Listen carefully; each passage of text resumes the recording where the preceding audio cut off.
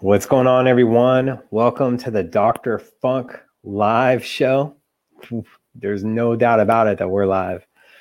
Thank you guys so much for subscribing on YouTube, Stitcher, iTunes, Spotify.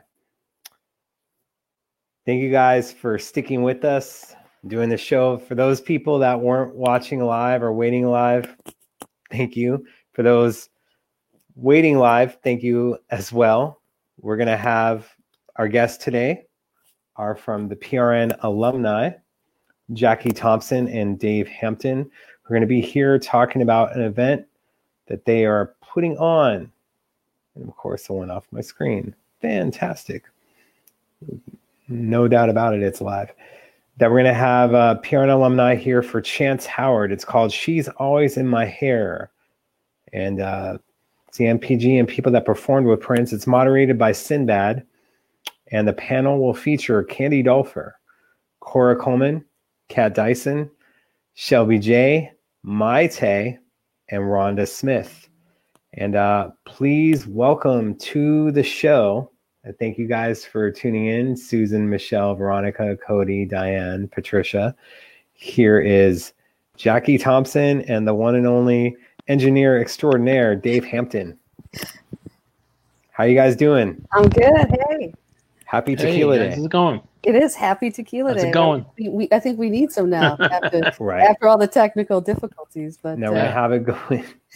Now, for those who may not be familiar, not with the engineer aspect, Jacqui, why don't you introduce people to who you are in the Prince world? Yes. You may not know. Yeah, it's cool. I was with Prince from 96 through 2000. Ran Paisley Park with, a bunch of different people, of course. And part of the MPG Records. We did New Power Soul. There was Cristobal, GCS 2000. The Come to My House with Shaka Khan. And then also Rave Unto the Joy's Fantastic album. Mm-hmm. Worked with that and helped put together the first celebration in the beginning, the first one. So awesome. Yeah, so it's cool. And Dave Hampton, for those who may not know you, for your introduction, your world when it comes to Prince and your other background as well. I was with him from 2003 to 2010, and I handled most of the renovation and revisions of Paisley Park Studios and Complex, and ran that for him for that period of time, and then the LA houses as well as some of the other stuff. Yes. So I had my fingers in a bunch of things.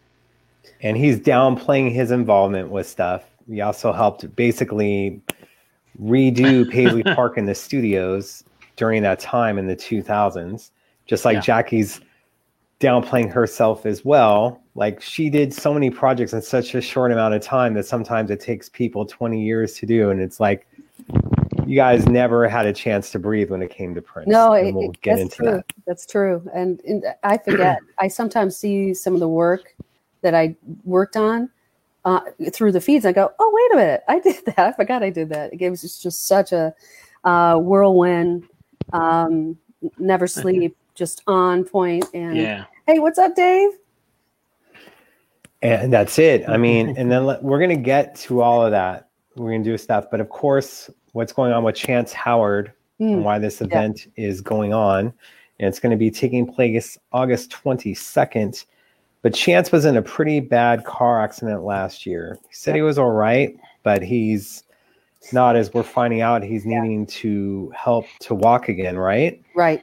He's been in a rehabilitation home to learn how to walk. I mean, I didn't realize how he kept it pretty low, until Candy kind of, put it together and said, hey, he needs some help. And so right away we thought about it. We contacted him and really kind of started put together a concept of how we could raise funds. And so then the concept came up of a panel And we were already mulling over doing a cool female performing panel, and that just like was solidified. And then I started calling people, and they're just like, yes, we want to do this. This is what it's all about. These panels are amazing. They're informative, they're fun, but behind it all is about the philanthropic part. This is what it's about. The money goes to help, whatever it may be. It may be a kids program for art. It might be for sustainable urban gardens. It might be for music programs. And then we also do things for our alumni, like Rosie Gaines.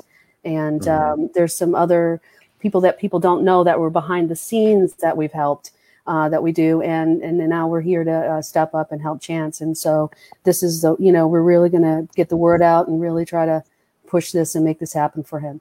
He's such a wonderful guy. And, he's going to walk again. I know he is. So. Whew. That's a tough one, man, to be able to have to walk again and do stuff. Yep. Yeah. And, you just can't complain about your life, right? We have so many, even through this challenging time, we have a place we're okay. We're all right. There's so many people that aren't in so many different positions, and that we just have to, really keep that in the line and try to do what we can to help. Absolutely. And of course, with Chance being on the Musicology Tour, which was one of the biggest tours of Prince's career, if not the biggest. And of course, it came up a few days ago, his part where Prince is all like, got to hit that bass line, but I ain't got that booty. Although some people would disagree that Prince got a booty, but you got Chance with the booty out there for Beyonce's Dangerously in Love, or Crazy in Love, excuse me. But that would just be ridiculousness. And Prince would have fun with Chance for sure. Yeah. And it's so sad to hear things like that happening to someone like Chance, who always seems so positive and just filled with a lot of love and energy, Absolutely. I knew Chance before he even got with, Prince and all that. And he was wonderful. And he's the same guy he was like then, he's just like, an amazing guy. So we're gonna all pull together in the community and do some good stuff. Yep. And you guys, you can ask any questions about anything that's going on that with the event. Also for Jacqui and for Dave. It's nice to see some familiar people in there. Hello, Sandra. Hello, Elaine. Hello, Honey. Hello, Virginia and Audrey. Hey, Audrey. Yeah. Just all these great things that you guys are doing. And just so people know, the event for the panel, it's going to be $10. And again, it is August 22nd. August 22nd. It'll be at 9 p.m. Eastern. It's going to be a lot of fun. Sinbad, I don't know if you hadn't caught the other panel we just did with Sinbad as the moderator. He was wonderful. And it was all about Claire Fisher and the string arrangements. And we had a great panel on from Arnie Frager to David Z. He just is such a fun moderator with it. He's so good. And so that's going to be a lot of fun with that. So absolutely. Yeah. And the ladies all of them are so wonderful in their own right and just real cool. And so really appreciate them coming together to help. Absolutely. And with Candy and Cora, Kat, Shelby, Maite, and Rhonda. Like I'm hoping we get some of them to promote on this show for sure. But regardless. Yeah. I mean, it's going to be pretty cool. There might be another little surprise. We'll see what happens depending on schedule, but that'll just, put the cherry on top. So. Right. And you got, let's see here with Rhonda, that's been someone who's just been on demand and so much stuff now with Sinbad hosting. And it seems like that may be like a permanent thing for him to do, which we enjoy and love having him on. Absolutely. Just makes things go so much easier. Definitely. He's really enjoying it, right, Dave? He told me he had a blast. Yeah, he really likes it. Yeah. So. He really gets off on it. And he's a good person to do it because he's got just as much Prince knowledge as the rest of us. Definitely. And the passion for music, and he's just the right fit. Yes. And someone's asking about someone that you guys, and I was involved with that as well, for PRN Alumni, for Rosie Gaines. People are asking for an update if we know anything, what's going on with Rosie at all. She's hanging in there. I mean, and I can say this because LaToya, had come out and talked about the mental health issues that Rosie has had a bit of, and but she's really gaining strides and doing better. So that's great news, and I stay in touch with LaToya all the time. So yeah. Especially with diabetes, it's already a challenge, and you add on the other stuff. Right, you have to be very vigilant, as you know, and with that, it's just other challenges that come into play with that. And but she seems to be doing better with that. So yes, definitely. Yeah. And that's always good to hear, because it is a battle. Like people don't know, like the first silent killer before COVID was diabetes, for sure, man. I mean, I'm healthier than I've been a long time, and I test my sugar and it's ridiculously high. And I'm very confused by it. And so are my doctors. So it's a tough one. It's a tough one. So, but yeah, so she's hanging in there, and really appreciated what we did, and tried to help her as much as we can. And we're going to try to keep doing that for, anybody that needs some help. So, that's the whole goal here. Cool. Should have worn my Rosie shirt this time. But I didn't. Maybe for the after show. The after show. We'll see. And Dave, like, what's been going on? Well, I know that you've been very opinionated about what's been going on with the Prince estate and the Prince world right now. But do you have any memory, and we'll get into that, do you have any memories of Chance back in the 2000s? Was he at the studio at all after you were working on it or anything? Oh, yeah. Yeah, I worked with Chance a lot, fixing his keyboard when it broke down, and some of the other stuff when they came through town, and just getting to know the guys. And everybody was so cool. And Chance, I really liked him, just as his spirit was good. And he really was in there for the right reason. And that's all you could ask for from anybody, is just to be doing what you're doing for the right reason, and not be stressed, and not anything. Everything was just all about the music and the shows and the betterment of it. So, by the time they came through there, they had already done some shows and had some touring under their belt together as a company. And then coming into Paisley was just, for some of them, a new experience. For others, it had been something they had done before, but never into Paisley fully operational. So that was the exchange that they got. They could see it really running and functioning as a full-blown facility. And it was just a joy to work with the guys, all of them, And but with him in particular, because he played a select group of keyboards and a select group of things. He was more than just a board player. He was kind of one of the characters that Prince interplayed with during the show, if you got to see the concert. So it was really, really good. He was very funky.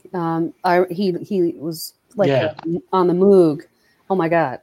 Like, I remember I used to, I knew him before I even went with Prince. So I'd go like the Fine Line or wherever around town, Brunkers, or wherever they were playing, different bands he was playing in. And he was just stanky funky, man, on that Moog. And I'm sure he still is, but but we used to love that. So, but yeah, he was more than just a keyboard player. So. And thank you, Dave, for that comment. I appreciate it, especially because I get a lot of hate for it sometimes regarding that in the videos in my car. And Chance was in Judith Hill's music video and in her band for a moment in time. So, he was back in the mix and working at Paisley for a little bit before in 2015 and 2014 with Judith. But Chance played a big role in that musicology tour for sure. And one of the funniest photos that we saw with Afshin, and of course, if I had stuff, I'd bring it up right now, but that one photo of Prince on the motor scooter in Hawaii and great. Chance getting on it, and Prince's look. Like, oh, Lord. Yeah. He can do those things, and quite a character. That would just be showing Prince's sense of humor yet again. Yeah. Yeah. Oh, yeah. Now, Jacqui, someone's asking like if there's going to be more shirts for Rosie or any other merchandise that may help for Chance as well.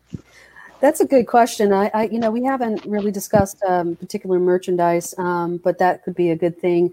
We want to, with Rosie, I'll talk to LaToya, see how she's doing, and go from there. But we're open to all that. So, but any of the merchandise, the Studio A candles right now, or it goes into a pot. We've just helped someone else that most people don't know. He was in doing security and bodyguard, and he had some health issues and things like that. And then we also helped a woman. She was in makeup and things. So we're all that helps. All the merchandise helps. So absolutely.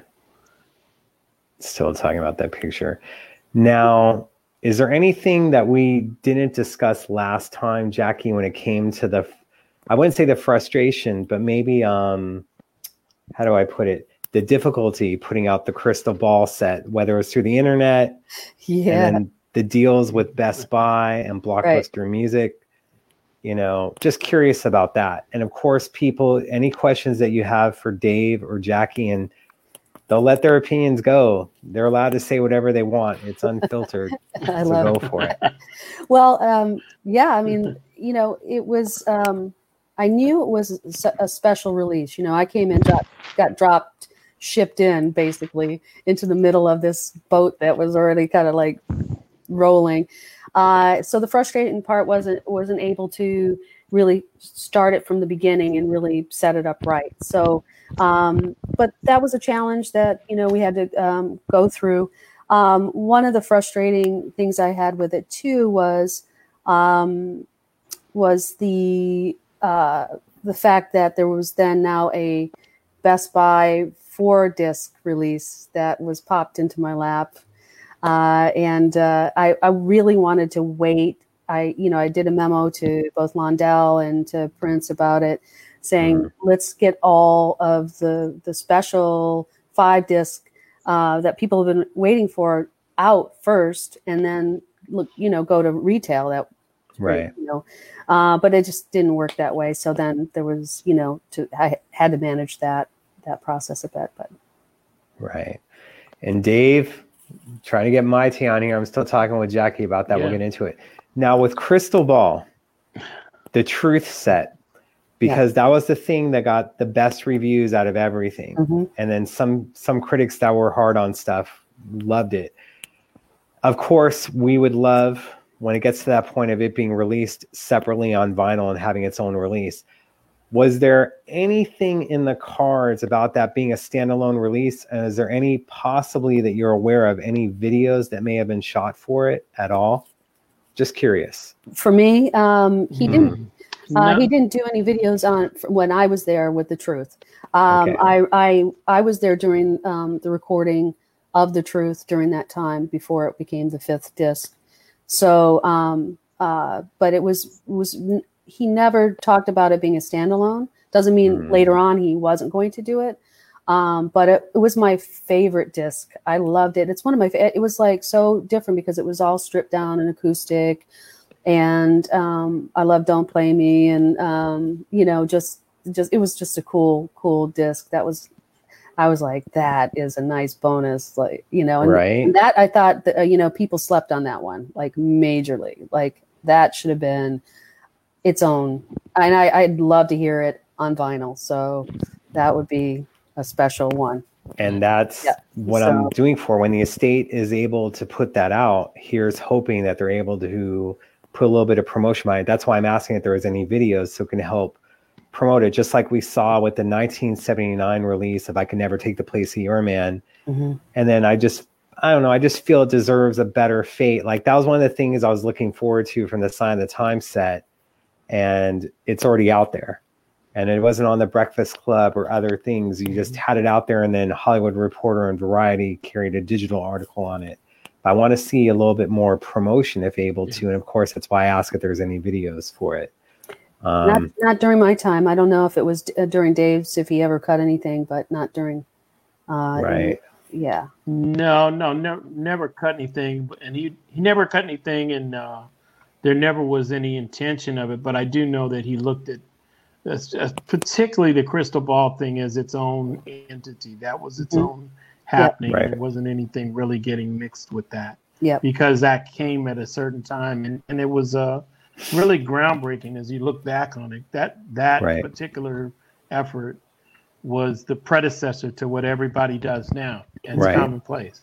Yeah. So I really think that's why, for that reason and that reason alone, it's why he probably never looked at it as anything other than that's our effort beforehand. Because he didn't even look at things like that. I think sometimes he didn't even really address the prehistory that a lot of his releases, his digital releases represented. Right. Because we can look at it because we saw the time we were in, and we saw it coming, and we saw, okay, they're still not here yet. And then by the time everybody gets to streaming, then he's already been streaming and doing up again. Right. And it's like, wow, this is incredible, you know? Yeah. So. Yeah. That, I felt really that period was a very special period in how it shaped music today. It really it was like the building blocks for it. You know? And I always felt like he was always ahead, as I think I told you before, head of technology. Technology had to catch up with him, right? He was already there. So, and what we were doing was really innovative. It was. I knew it even through all the challenges and things like that. It still was pretty amazing, and we ended up selling a whole hell of a lot. He made a lot of money, and I was happy and proud of it at the end of the day. Right. And such an interesting thing, especially with Crystal Ball, because that set, Warner Brothers wasn't able to do what they wanted with Sign of the Times. With you having Good Love on it, well, there goes having a Camille record, because that was part of that. Then you have Dream Factory, so that isn't on this set. Then you even have Crucial. They had to find a different version, and same with Crystal Ball. Even with Last Heart, you have these other things that they weren't able to put together. So it's like Prince was blocking in some sort of way of them being able to put together the Sign of the Times or the Dream Factory or the Camille sets that they wanted to put out. It's interesting if you look back at that. And that's why with Crystal Ball, and that isn't officially released yet through the estate and through Sony, even though you're not going to be getting a remaster of that till down the road. I just thought that was interesting how those things, you were not able to get the most complete Sign of the Time package. Even with 93 unreleased tracks, there's still more. Crazy. Another thing that we have a question on this, do you think Prince is promoting feminism, employing so many people in his band and behind the scenes, such as Susan Rogers? That can be a question for either of you. Absolutely. 100%. So, personally, I always felt very appreciative of, and the way that he worked with me and I worked with him. I never felt like, he looked at me like, oh, I'm just this girl or female. You know what I mean? I like, you go do this. You represent me. And he empowered me in great ways, as he empowered other female musicians and other people behind the scenes. He empowered women. And I think he enjoyed women being around. I do. But, Dave, how do you feel about that? I know I feel that anyway. I think so. I think he empowered him. I think also most of the women around him that he wasn't involved with represented various sides of his mother, various sides of what he didn't necessarily get from her. He got from all these other women that were around him, and it was just different aspects. So he was always, trying to please them and trying to be in their favor and be the apple of their eye, so to speak. And I think that's a large part of it as well. I think there's always a psychological to everything, and that's part of his thing. Was I think they represented more than just what they represented. So it was good that they were good at what they did, but they were fulfilling something. No. Technical. Okay. Hopefully we can get him back on. Yeah. There we go. There he is. Yes. Oh, now he's got mute. Mute on Dave. And Dave will come back to you on that. Figure out the mute. Yeah, but I'll keep going on that point. Go ahead. I realized later on that he was mentoring me, and we started cutting music videos and concerts and that, and together. And then I was realizing once he figured out I had, he liked what I was doing, which I didn't know what I was doing because that wasn't like my expertise, but he pushed you in there. And once that I started doing that, I realized, like, in retrospect, after I was like, oh, he had was mentoring me in that field and teaching me in so many different aspects of it, right. Specifically visual branding, all those type of things that he was doing. So, I think he liked to mentor, and you had to realize he was doing it because when he's not going to tell you he's mentoring you. But later on I was like, he had done that. So. Right. And with Dave, he didn't need to mentor you. You came from background of Herbie Hancock, Miles Davis, and all this other stuff, but he made sure definitely to have you involved when it came to, redoing the studios at Paisley in the 2000s. Was that a hard process, or did you come first recommended to him? How did that come to be?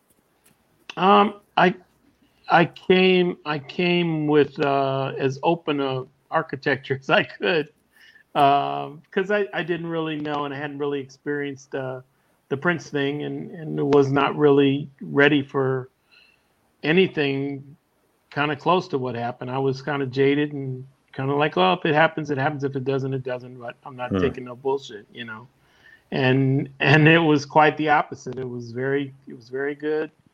I have nothing but great things to say because the person he showed me to be was very straight ahead and just needed some answers, and we got along really good. It was really me who had a lot to learn, because I really should have just come there with just none of the preconceived notions. But again, for me to be that long into my career and never have had a Prince experience was a relatively strange thing too.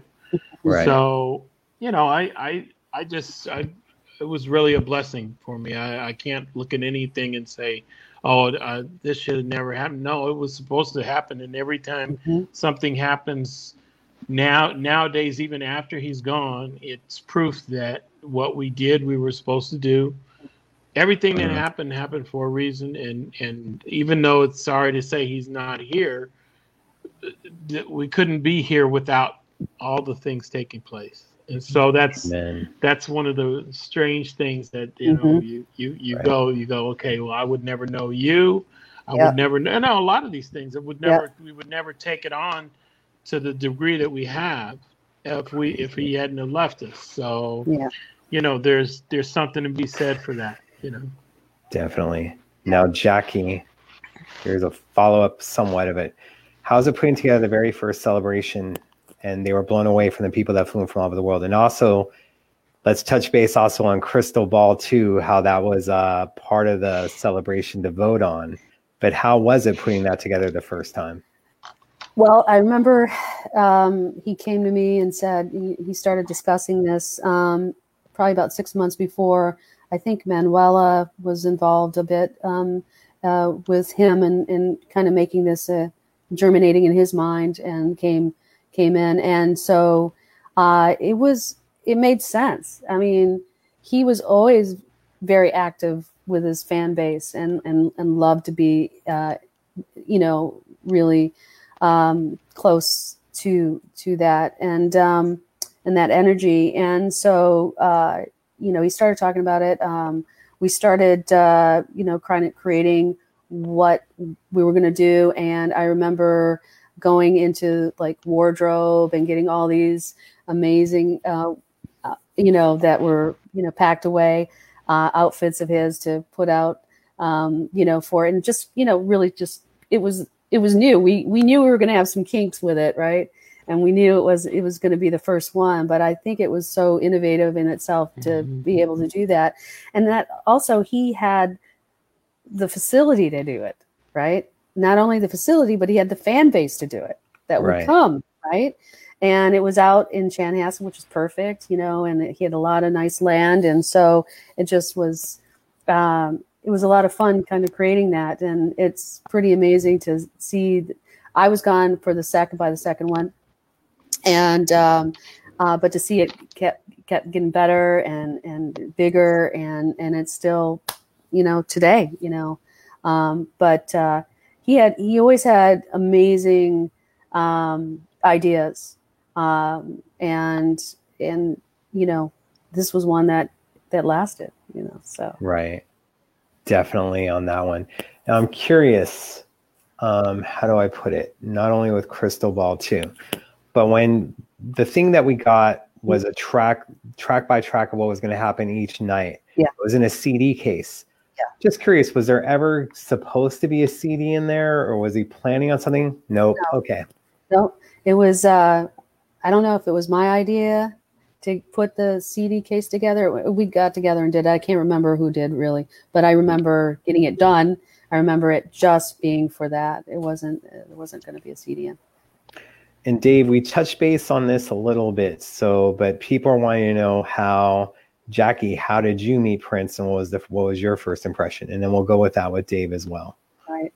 Well, I met him after, I started working there. I worked with Maite directly, and I worked for 1-800-NEW-FUNK. And really briefly, I had. They needed a phone number. I had the phone number to Sugar Blue because I had booked him in a previous capacity of occupation, which is booking bands and blues bands. And that started like, okay, who is this? How did she have Sugar Blue's number in her Rolodex? And Rolodex was back then. And so from that point on, it started to, Maite would come in and say, my husband wanted to know if he liked my voice. Could he sample it for Face Down? And then my husband this, and then I got asked. Hans came in. Hans Buff was engineering at the time. He came into the office and said, hey, he wants you to do some of the MPG ads with your voice. You got to come into Studio B. I've got a script for you, and he wants you to do that. And I said, okay. So I went in and I cut these, yeah, seriously. And so then putting you to work. Yeah, I was like, okay. So I was still working, and then one day I'm walking by to do something in the kitchen, and I hear Jacqui, and I went, uh-oh, that was him. And so he was in the kitchen, and I went in, and I don't remember what we talked about, but that was the first conversations we had, and from there, so. And Sugar Blue, an amazing harmonica player. Yes, he was. Absolutely. So I think he ended up being, so he was cutting the truth, right?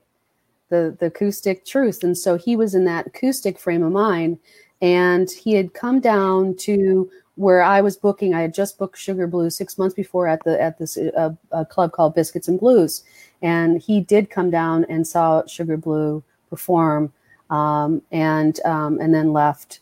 And then little did I know, 6 months later or so, I would be giving him a number for Sugar Blue. Right. Craziness. Yeah. And Dave, what was your first impression when meeting Prince and working with Prince? My first impression was kind of surreal. Like I said, he came walking out with his black outfit on and black gloves, and it was all kind of slow motion, out of a dream. Mm-hmm.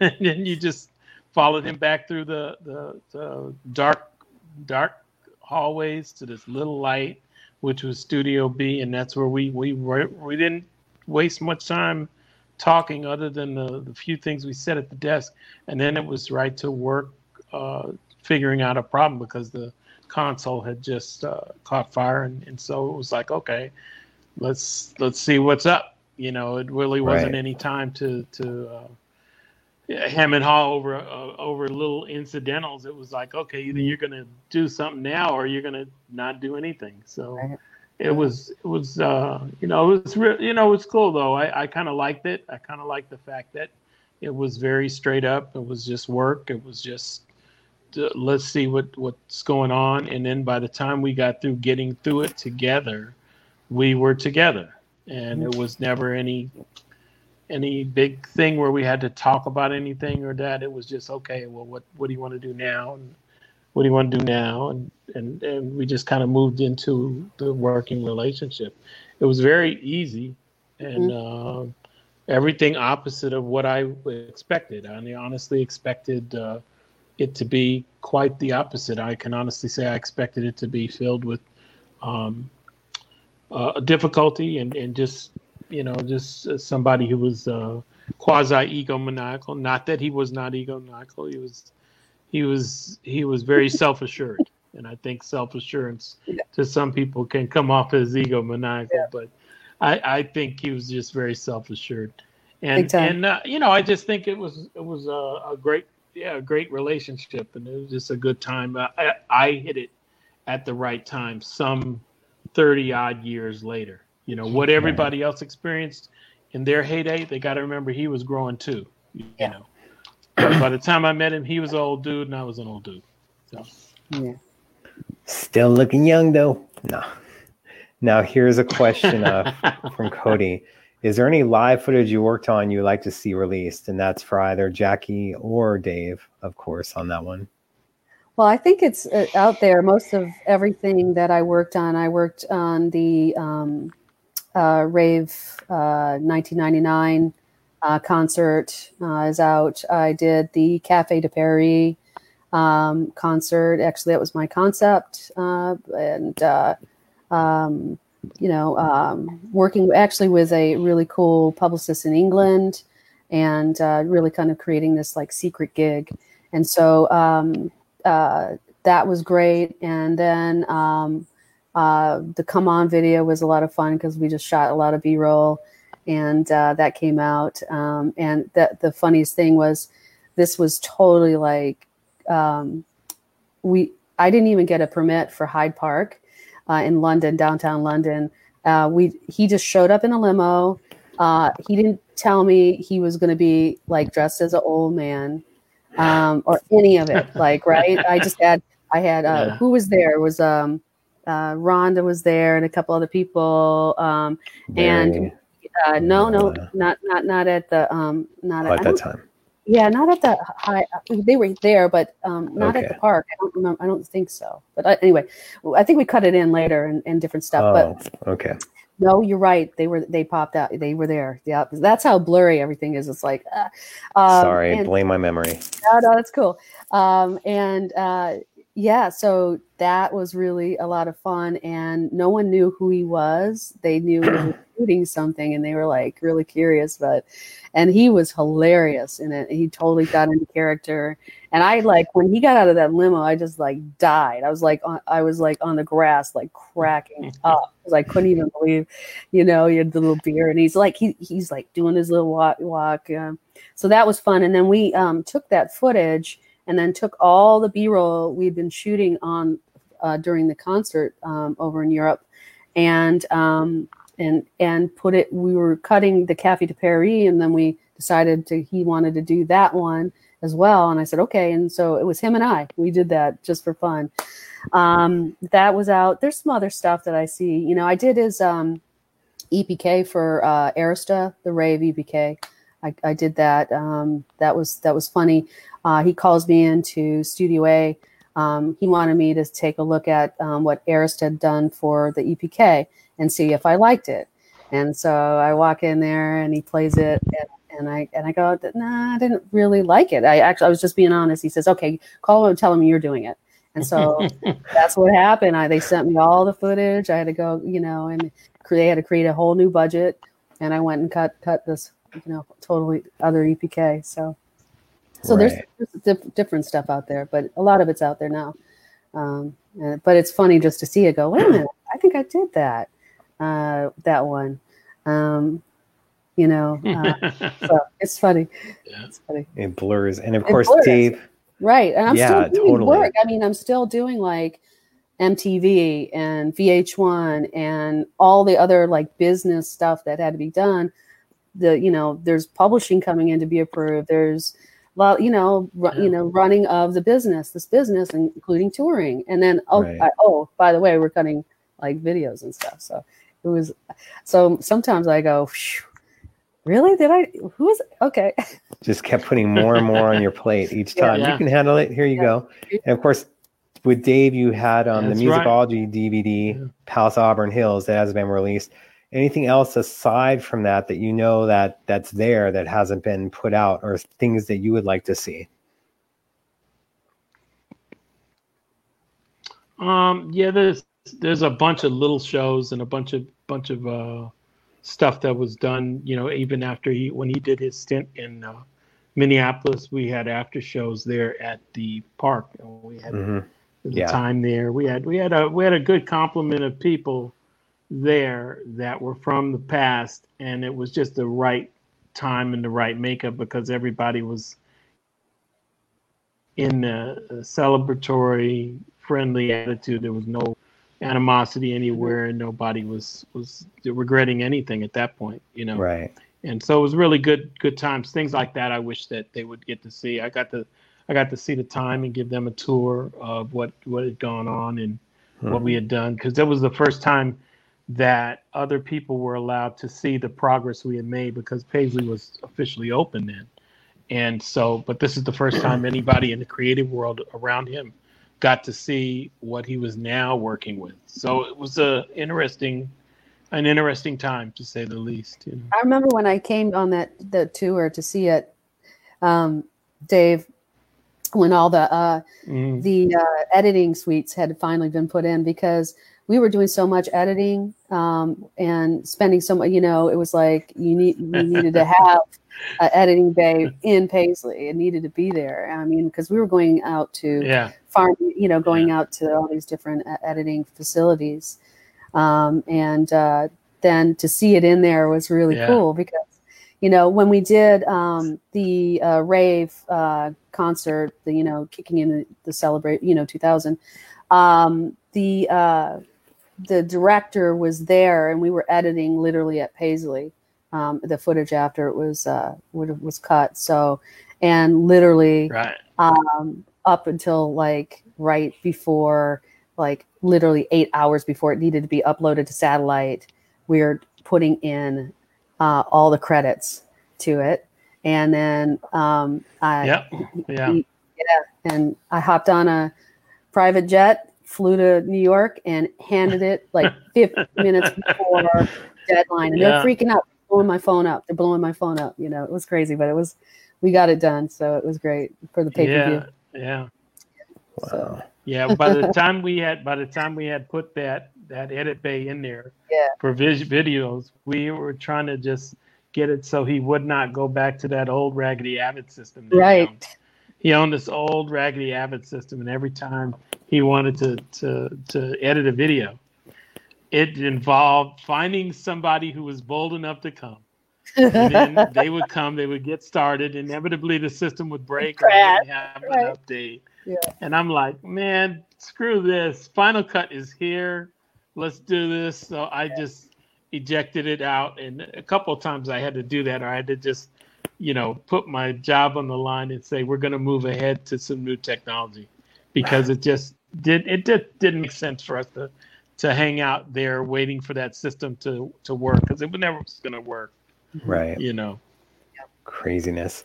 Here's a question for both of you. People wanting to know, do you think that he would want the celebrations of Paisley Park to continue? Wow. I think he would. I think he was planning on it before he passed. Yeah.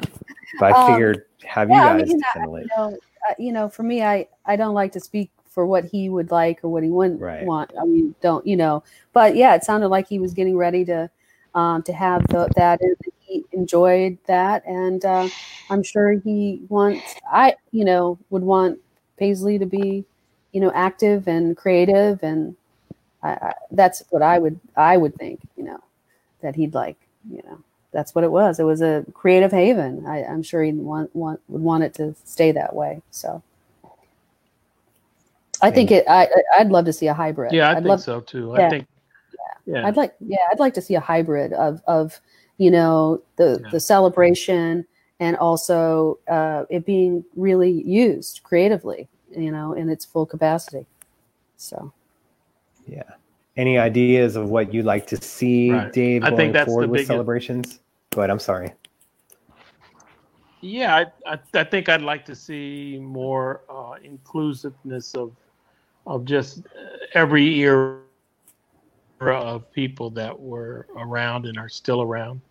It helps when they have things that are related to the flashpoints, I'll call them, your flashpoints being, Purple Rain and all these milestone pieces that everybody points at. But the whole career ride is one that you have to really be able to really loud and talk about every aspect. And people are still alive from all those eras. Mm-hmm.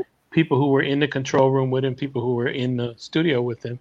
And I think it's important just as much as it is on the make the music side as it is on the other side of what was going on, because they still were whittling down their numbers. There weren't the great numbers of people that they had in the beginning, but there were still key personnel, and they still were doing what they were doing in a way that nobody else was. And it still was functioning and doing what it was there to do, which was promote what he was, his art and what he was thinking about. So I think that there's every era deserves the proper stance, not just Purple Rain, not just Sign of the Times and the things that normally get lauded, but everything. I agree. Because everything is important. Everything makes it total. It makes it who he is. It's not one thing that defines him, in my opinion. And I saw Ronald, and she said that she hopes Paisley Park is around for generations. I do too. I mean, that's the goal. And the key is connecting with younger people and younger musicians and keeping that going, because we're already love what he did and his music and everything. We have to keep that going for the younger generations, because that's the only way it's going to be around. So I think there needs to be thought into that and how to really kind of strategically plan it in the right way and move it forward. So right. Now someone's asking this one, with Prince being nocturnal, was it hard for you guys to adjust your hours to be able to work with him? For me, no. I started Prince, as a what? I started as a musician. Being nocturnal. Yeah, being late, didn't sleep. For me, it was, I was young. I don't know if I'd answer that question today. I'm like, I'm not getting up and whatever. But back then it was exciting, and I was young, and I started as a musician, so I already was. It was just my schedule was just like what it was. It didn't bother me. For me, right. It might bother other people, but it was really comfortable for me. I think that's what worked, for the time. Now, could I keep up with it forever? No, you couldn't have had, a kid, that type of thing. There's no way for that kind of pace, but right. It perfect for me at the time, and it didn't bother me. We were rolling, man. I went without sleep for a week. When we were, and literally, I kid you not one, we were over doing rave with BMG overseas. And so we were doing, in the mornings we do the TV shows. He'd do his rounds, top to pop, all that stuff. And then he'd do a concert, and then he'd do an after party, or he'd want to go to a party. And then we were on to the next city. So it was like, I remember I was like, oh my God, I've gone with 6 days without sleep, So it was a little dangerous at that point, but I lived. So. And Dave, for you, with his weird hours. Weird. No, I mean, you sign up for it. That's right. That's what you have to do. Now, could I do it today? No, I couldn't do it today. I'd have to do it a different way today. But for then, I was down for it. If I say yes, I gotta live up to whatever the duty calls. Yeah. And that particular one was, you had to be up for it. Yep. Amazing. Now here's an interesting question. Oh, sorry about that. This one, what is the biggest lesson or lessons you both learned from your time with Prince? Don't fear. Don't fear any. Yeah, not to fear. Wow. To go for it, and not to worry what people think. Not to worry what people think about you. And I still use that today. I'm not fearful whatsoever in what I choose to do something. Let's go for it. I'm not afraid to fail. I think that's the thing. If you're afraid to fail, then you're fearful. Yeah, you're gonna fail at things. And we don't look at it as failure because no, it isn't. Yeah. Because it's a learning we don't look experience. At it as failure. Okay, so it didn't work that way this time, right? So how do we create a solution so the next time it gets better, or we can create different things. So that's what I learned from him and took from him. So. Definitely.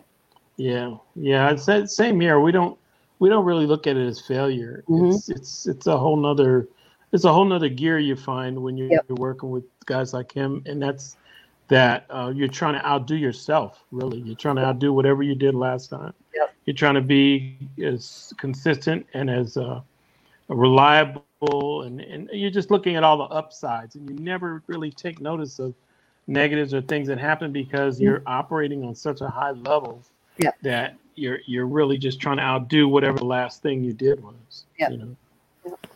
Completely agree.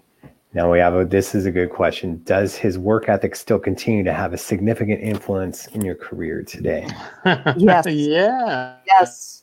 Yes. Part of the reason why part of the reason why we're not worried, or we're not the typical COVID conversations, because we're working all the way through COVID. Yeah. And part of the reason is because we have that work ethic that he helped instill in us, to where we know we have something to offer through everything that's going on. It is true, because that's something, Jacqui, you and I were talking about the other day, that even with COVID going on, we're still crazy busy as ever. Exactly. We wire differently. For sure. Now, this is an interesting one. Dave, straight for you. Could you talk about those mobile units that you helped facilitate recordings anywhere in the world he needed to work? Well, 3121, the studio died on the back of a truck during musicology tour, I believe. Took a dive, and but I still have doubles of everything that I built him. So there's talk of repurposing, and if somebody wants to fund it, I guess we could rebuild it and present it to a museum or something. But that was the purpose for Studio 3121, was to be able to record him anywhere where he was, because we were finding that the studios weren't always available, and he wanted to instantaneously do something. So the easiest thing to do was to have a studio to travel with him that in 5 minutes could just turn on, and you'd have the power of Studio A at Paisley in your fingertips. And so that's what we did, and we got a lot of work done on it. We would fly Ian out with it, or sometimes Lisa would go. Those are the two engineers that he got the most out of everybody there. And they would just meet him wherever he was and record. And just imagine the stories that you guys are getting right now, that you're going to get August 22nd when you got Sinbad moderating with Candy Dolfer, Cora Coleman, Kat Dyson, Shelby J, Maite, Rhonda Smith, and you never know, there may be more surprises. But this is what it's all about, is PRN alumni sharing their stories and experiences with you guys and continuing Prince's legacy. Yep. Especially with that event, She's Always in My Hair on August 22nd. That's it. Yep. You know. It's about that. I think, we do these events and they're amazing, but there's a mission. There's a mission for this that we're doing. And we want to, make sure not to forget that. That, these panels are great. They're entertainment. But by you paying for the ticket, you're really helping, for this one, for Chance specifically.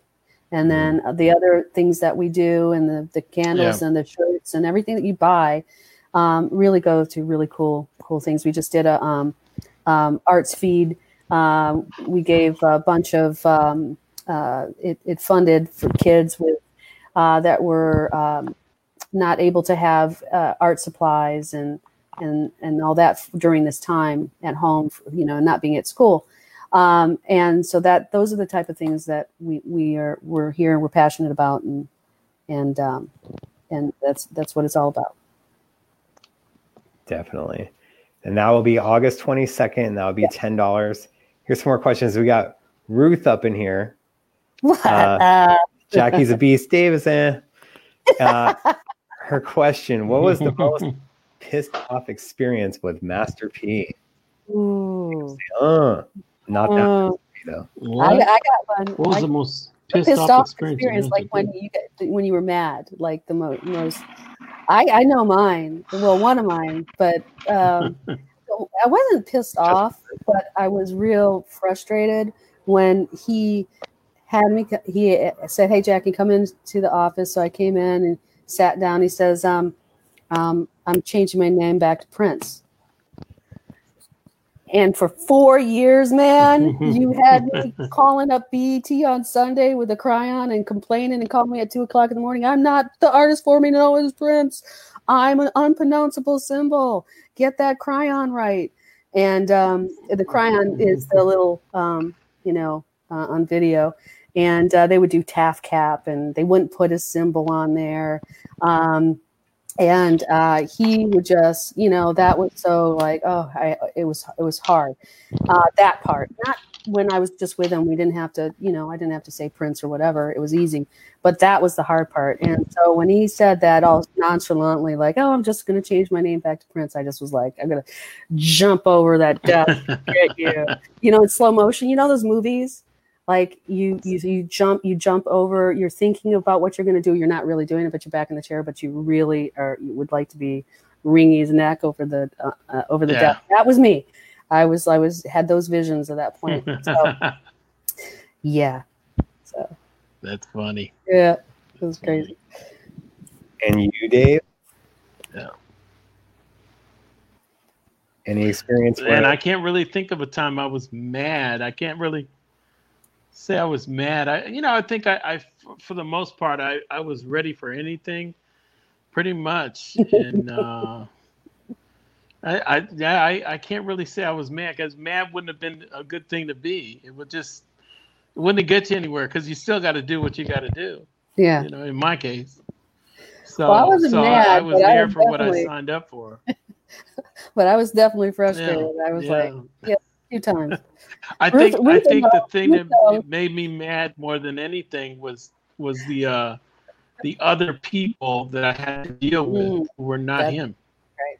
So for me, mad was Jehovah's Witness and some of the brethren that were around there. That was difficulty for me, because I was not used to that level of what I'll say is agenda. I was not used to their agenda and how they pulled it off. I was not used to it. It made me very uncomfortable, and not for any other reason other than it had nothing to do with music, had nothing to do with studios, had nothing to do with anything that was positive that I needed to, pardon the expression, fuck with. So that's probably the thing that got me kind of sensitive, was when they used the religion to throw off the intention. You know, that's me. You know.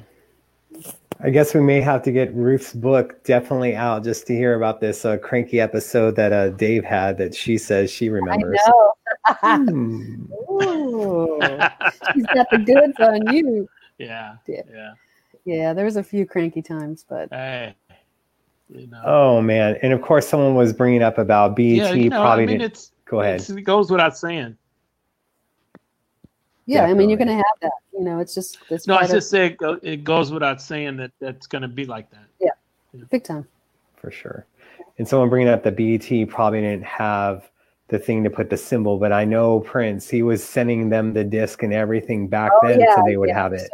No excuses.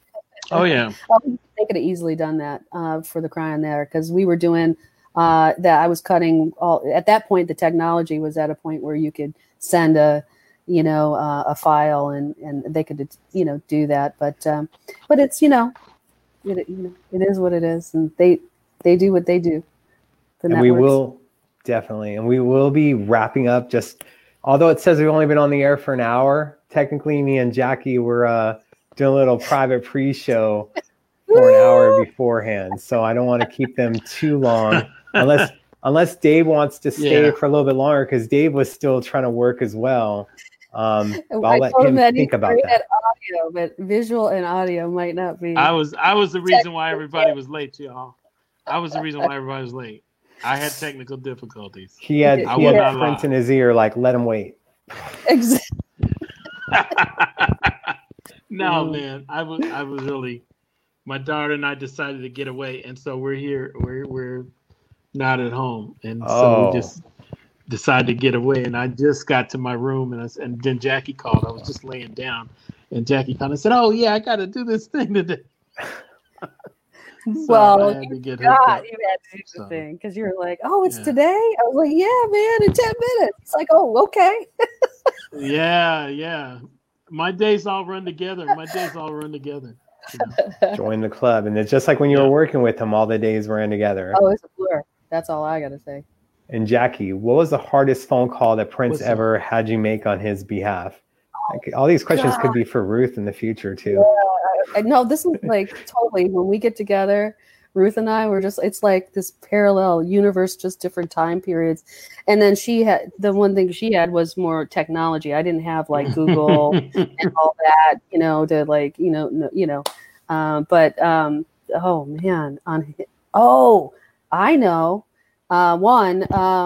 to cancel the MTV video shoot that he had agreed to. And they were already at Paisley Park. What? Was this the Kurt Loder one, or is this something different? No, that happened, Kurt. I was there. Yeah, I was going to say, right? But this was another one. It was so. In his defense, I got why he decided to cancel it. They changed the name so it was supposed to be Ani DeFranco, him, and a few other really cool, independent spirited, people that they were doing a feature on. So he agreed to it. He loved Ani DeFranco and, all that. So, and so last minute, they changed the name of this to Under the Radar.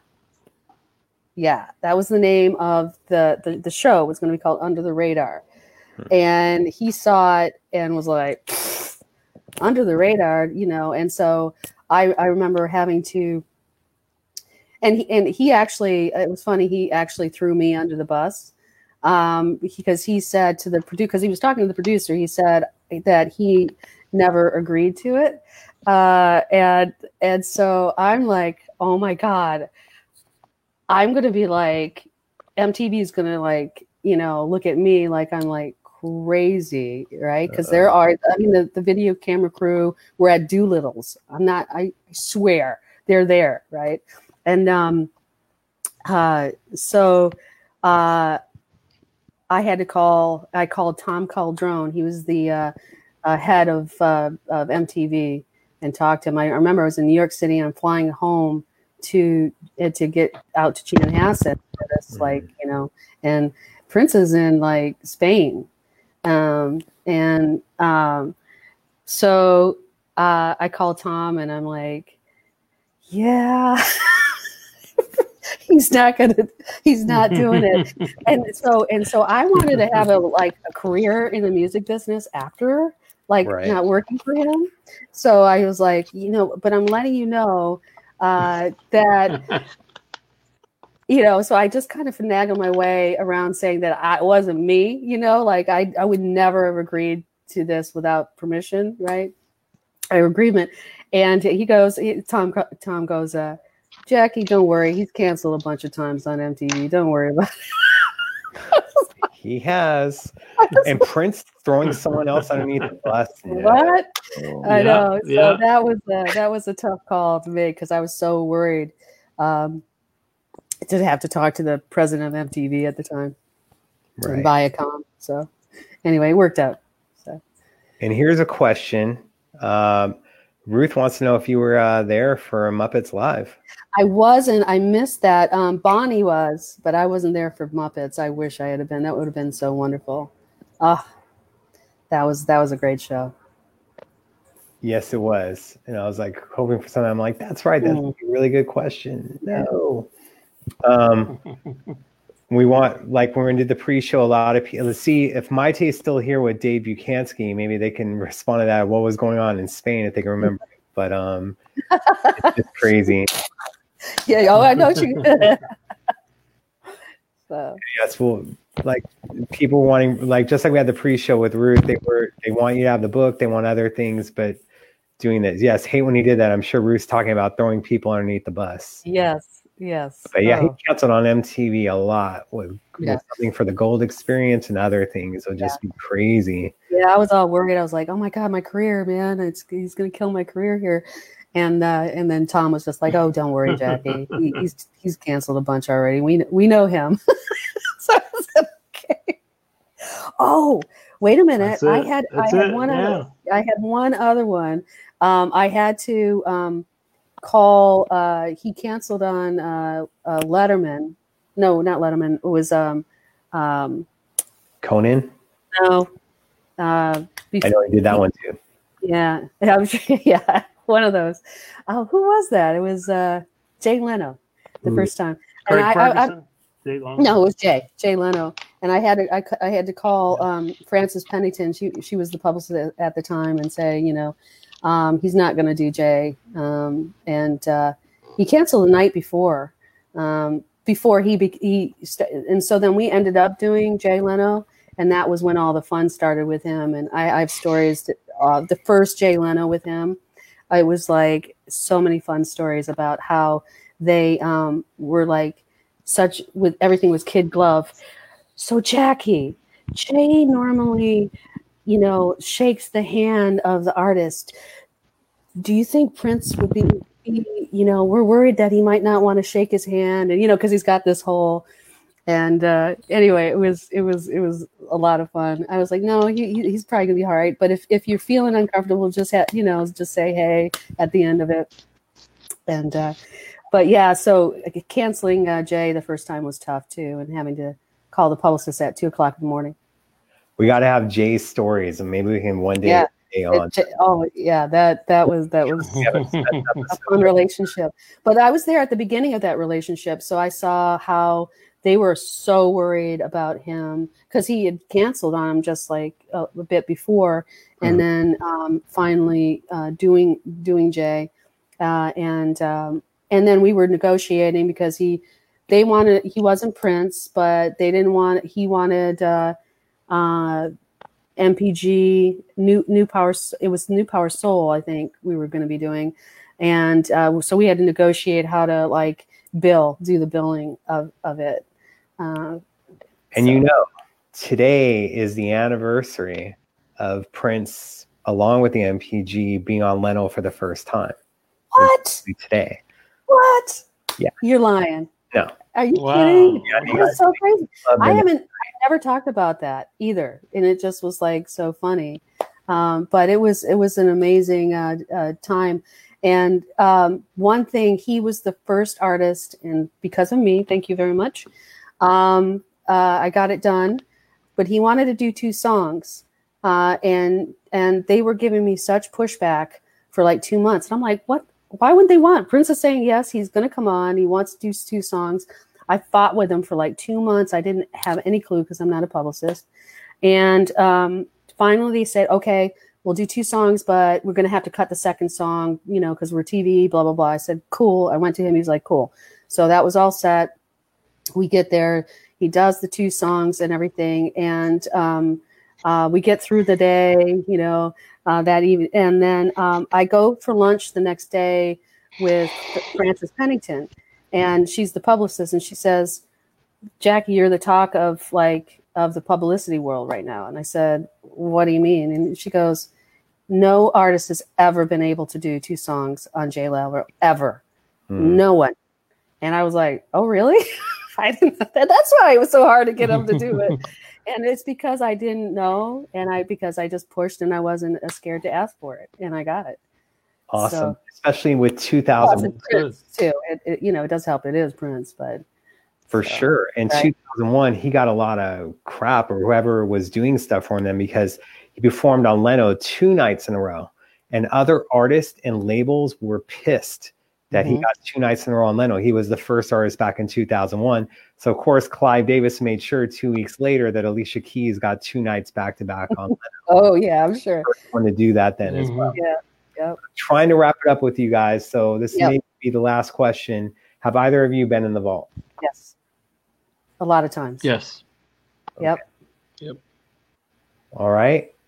Well, I appreciate you guys so much for coming on. And Jacqui, we're going to be looking forward to promoting the Chance event of She's Boys in My Hair. Again, moderated by Sinbad, with Alumni Shares, with Kenny Dolfer, Cora Coleman, Kat Dyson, Shelby J, Maite, and Rhonda Smith. $10, August 22nd.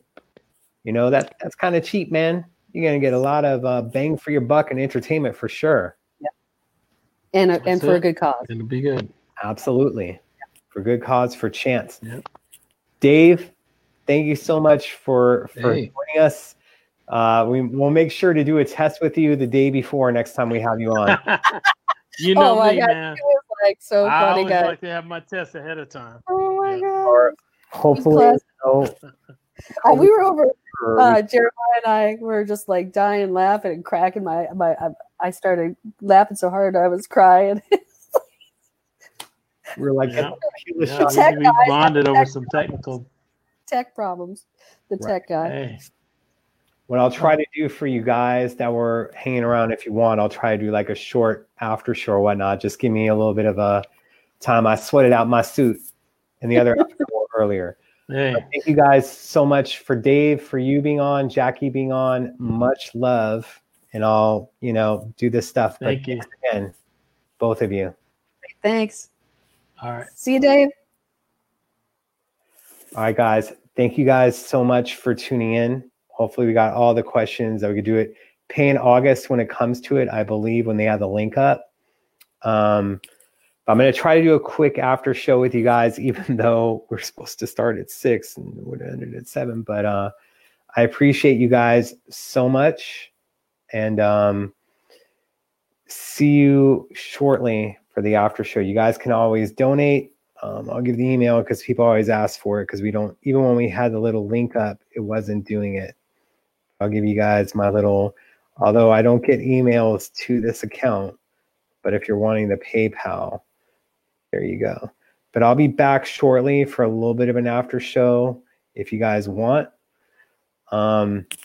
Thank you again so much for subscribing on YouTube, Stitcher, iTunes, Spotify. Maite, thank you for being in the room. Ruth, thank you for being in the room. People are constantly bugging me, and we're on the pre-show about the book. So got to get you on it. All right. Thank you, guys. See you shortly for the after show.